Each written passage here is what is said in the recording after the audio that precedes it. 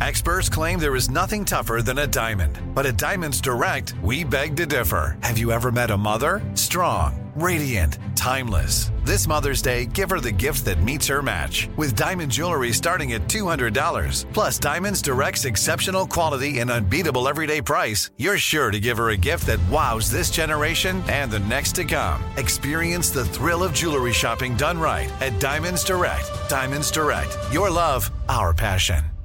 What's the easiest choice you can make? Window instead of middle seat? Picking a vendor who sends a great gift basket? Outsourcing business tasks you hate? What about selling with Shopify? Whether you're selling a little or a lot, Shopify helps you do your thing, however you cha-ching. Shopify is the global commerce platform that helps you sell at every stage of your business. From the launch your online shop stage to the first real-life store stage, all the way to the did we just hit 1 million orders stage. Shopify's there to help you grow. Whether you're selling scented soap or offering outdoor outfits, Shopify helps you sell. Wherever and whatever you're selling, Shopify's got you covered. Sign up for a $1 per month trial period at shopify.com/try. Go to shopify.com/try now to grow your business, no matter what stage you're in. Shopify.com/try. Something that makes me crazy is when people say, well, I had this career before, but it was a waste. And that's where the perspective shift comes, that it's not a waste, that everything you've done has built you to where you are now. This is She Pivots, the podcast where we explore the inspiring pivots women have made and dig deeper into the personal reasons behind them. Join me, Emily Tish Sussman, every Wednesday on She Pivots. Listen to She Pivots on the iHeartRadio app, Apple Podcasts, or wherever you get your podcasts.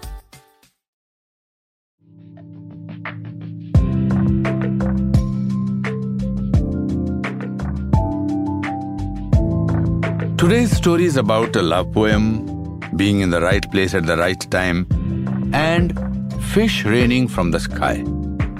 It's also about me, your host, Anupam Kher. But mostly, it's about making you smile. Welcome to Anupam Cares, Chapter 7, Poetic Justice.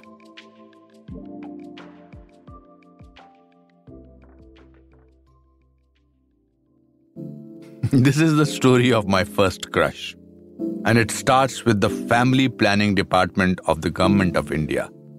But it's probably not what you think. In the mid-1960s, the Indian government set up the Family Planning Department. The department's goal was to spread important health information and help manage the country's population. And one easy way was to show films. When I was a boy, I attended these screenings at Nabha House. Nabha House was the locality I lived in Shimla. And that's where I met her. That night, the department was screening the 1967 blockbuster film, Upkar.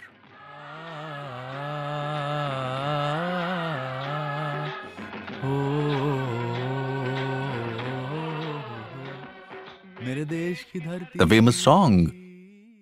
The film was chosen because it features a character, a doctor, who speaks positively on family planning. It was probably important information, but seconds before the film started, a young girl my age sat down next to me, and suddenly, nothing else existed. I was looking at the screen, but I wasn't watching the screen. Honestly, as soon as she sat down, the film could have been anything. It could have been a montage of my most embarrassing moments. My mother hitting me on the bum with stinging nettles could have been playing on a loop in the background, and I wouldn't have even noticed.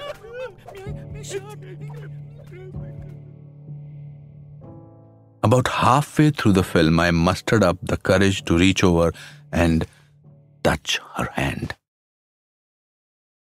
I held my breath and fixed my gaze straight ahead. I was too scared to look down. But after a split second that felt like an eternity, she intertwined her fingers with mine. I was washed in a feeling of pure bliss. I never wanted the film to end. But of course, it did. At the time, I was quite shy. So as soon as the film ended, I took my hand away, got up, and left without saying a word. I floated back to my house on a cloud. I was in love. I settled in for bed with visions of my future with my love, and then the gravity of my sudden departure set in. Wait, the movie ended and I just walked away? Why would I do that? Why didn't I say anything? What if she never knows that I love her? This can't be the end of our story. Of course, our town was small. Virtually everyone knew everyone else, so I didn't need to be Sherlock Holmes to find her again. But before I set off to look for her, the girl's brother found me first.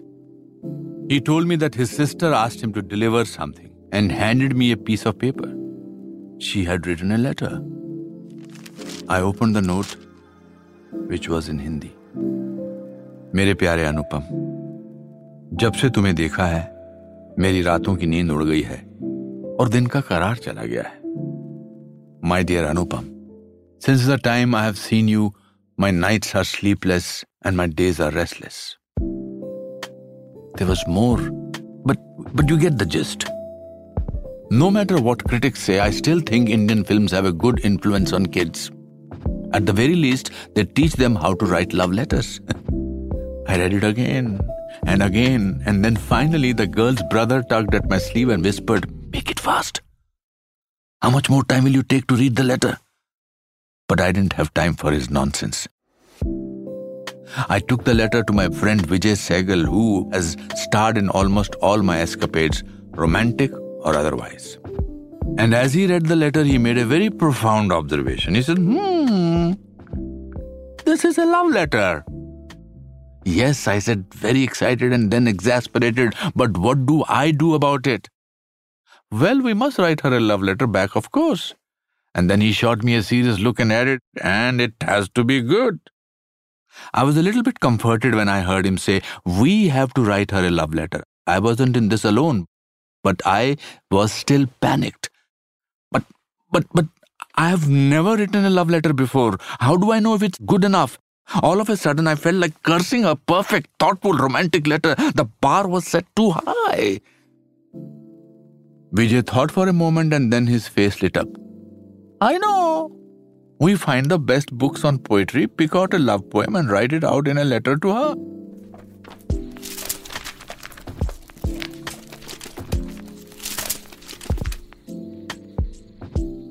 After furiously leafing through the poetry books we could find, Vijay and I selected what we thought was a perfect poem. It read, "किसी के कान में हीरा, किसी के गले में हीरा, मुझे हीरों से क्या लेना, मेरा महबूब है हीरा. Some put diamonds in their ears, some put them around the neck. Why am I concerned about diamonds? My loved one is a diamond in herself." It was not a good poem, but it fit the bill. I copied it out and signed my name. I was so satisfied with my letter, and I was certain that when she read it, she would be absolutely overcome with love for me. And I was right.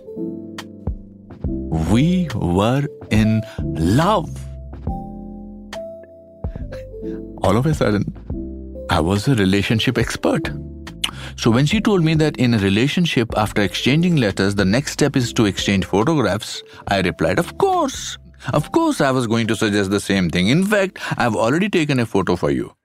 And then I rushed to Shimla's popular Mall Road and had my photograph taken. It was the first time ever I had my official photo taken. Passport size, of course. Later that very same day, there was a performance based on the classic Indian epic Ramayana called Ram Leela. It used to happen every year during the Dashera time. It was the perfect setting for the next step in our romance. We met at the theatre, climbed up onto the seats in the balcony and settled in for the start of the show.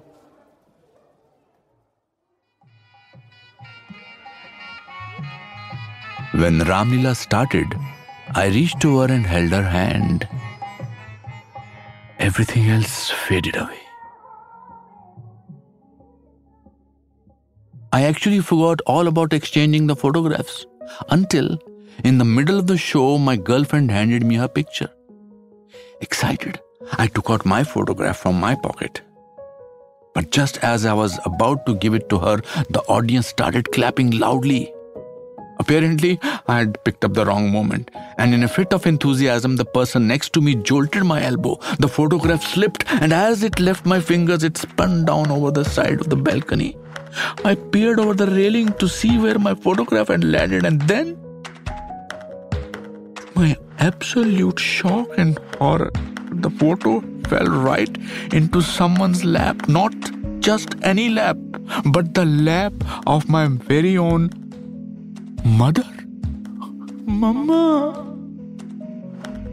As it turns out, my mother had also gone to the theatre that night to watch Ramlila. And as fate would have it, she had decided to sit in the lower seats right under the balcony where my love and I were sitting. My mother picked up the photograph and realized the boy in the picture was me. She then turned the photo over.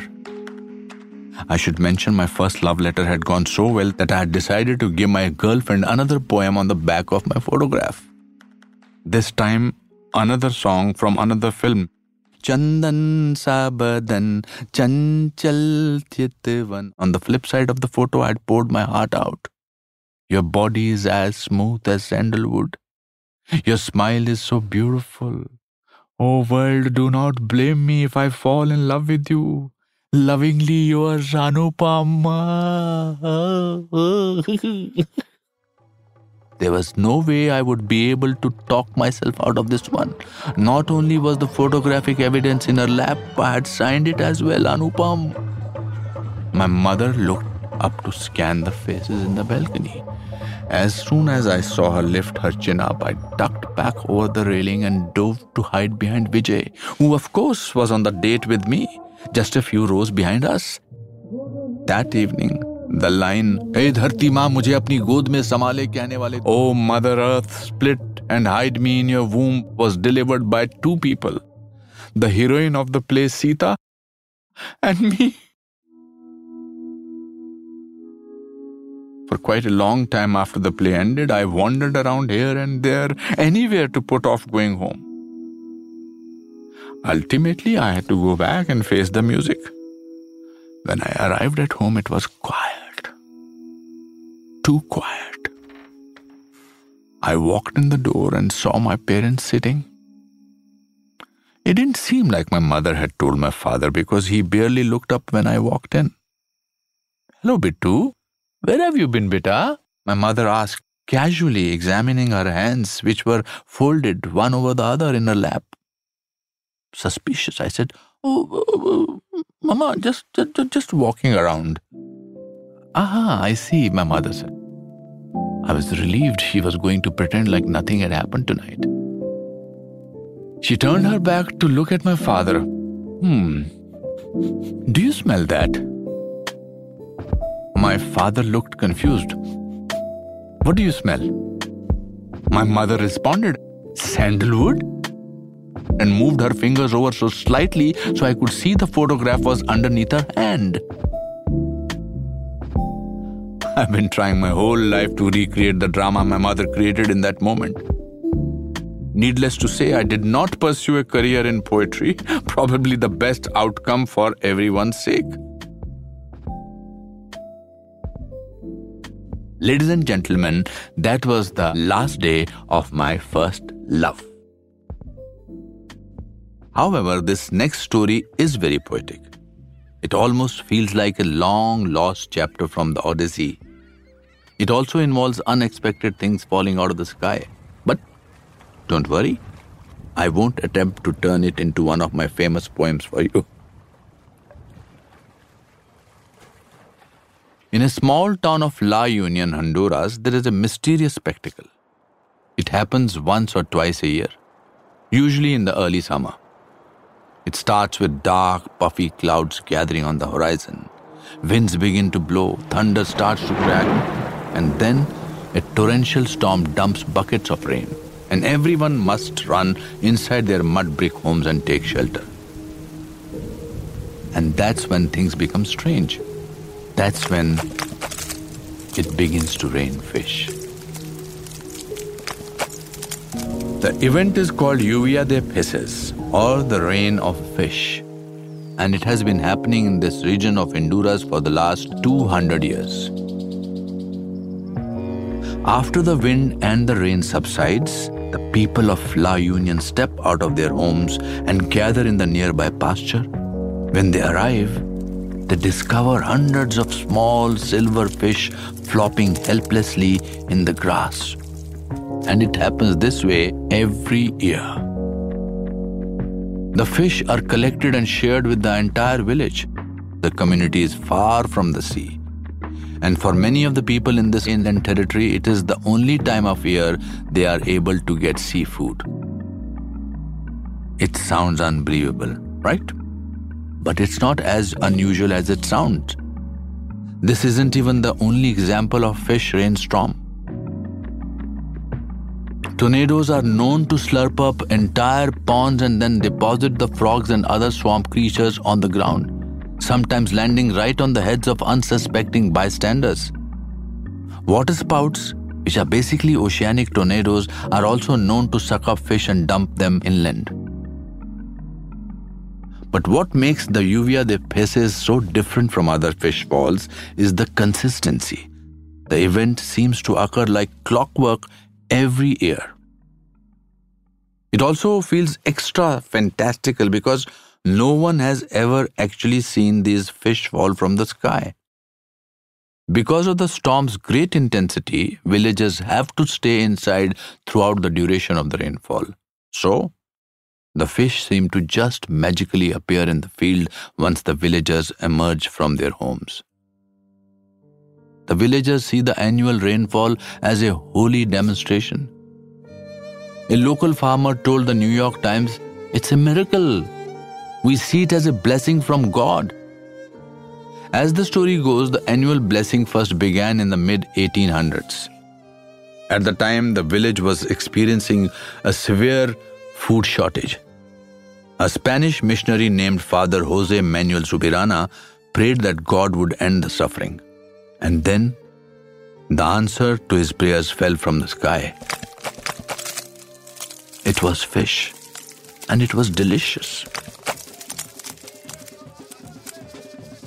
Now, villagers hold an annual festival in Father Subirana's honor. Believers parade effigies of the priest down the street. As the New York Times reports, young women compete to be elected Senorita Lluvia de Peces, Miss Fish Rain. The winner of the pageant rides a parade float dressed like a mermaid. Of course, religion isn't the only way the phenomena has been explained. Scientists have some theories too.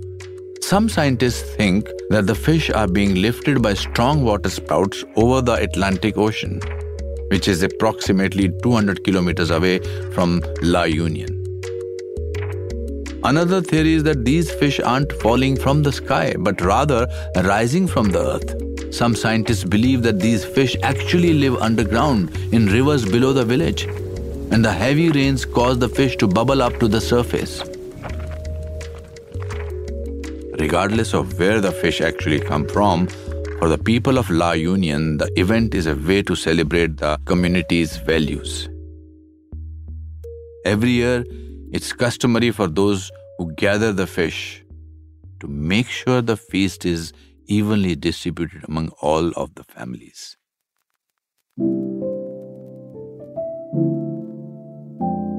Everyone shares the bounty.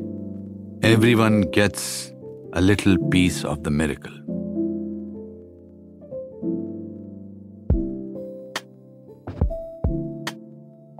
That's it for today's episode.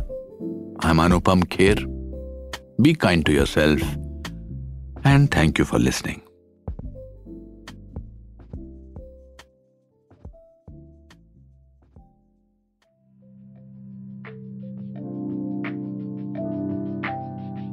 Anupam Cares is a production of iHeartRadio. I'm your host, Anupam Kher. Our executive producer is Mangesh Hatikudur, senior producer Julian Weller, associate producer Morgan Lavoy, sound design and mixing by Julian Weller and Dan Bauza. Music by Aaron Kaufman. Production support from Emily Marinoff and Mary Dew. Writing by Lucas Riley, Matt Riddle, Morgan Lavoy, and Julian Weller. Lucas Riley and Matt Riddle are our story editors. Thanks to Sikin Paru, Herman D'Souza, Godwin Amana, CDM Studios, Connell Byrne, and Bob Pittman.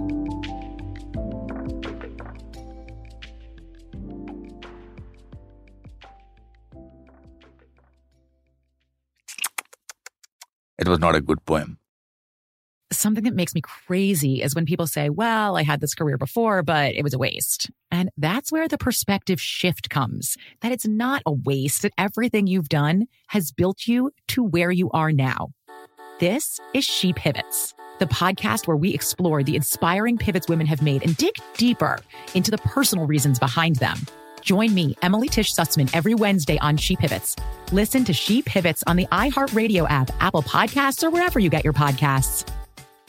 Hey, I'm Jay Shetty, and I'm the host of the On Purpose podcast, and I had the opportunity to talk to one of Hollywood's major icons, Michael B. Jordan. In our conversation, Michael shares the highs, the lows, and everything in between, offering a genuine glimpse into his world. The closest to getting what you want is always the hardest. People give up right before they get what they've always wanted to get. Listen to On Purpose with Jay Shetty on the iHeartRadio app, Apple Podcasts, or wherever you get your podcasts. The Therapy for Black Girls podcast is your space to explore mental health, personal development, and all of the small decisions we can make to become the best possible versions of ourselves. I'm your host, Dr. Joy Harden Bradford, a licensed psychologist in Atlanta, Georgia, and I can't wait for you to join the conversation every Wednesday. Listen to the Therapy for Black Girls podcast on the iHeartRadio app, Apple Podcasts, or wherever you get your podcasts. Take good care, and we'll see you there.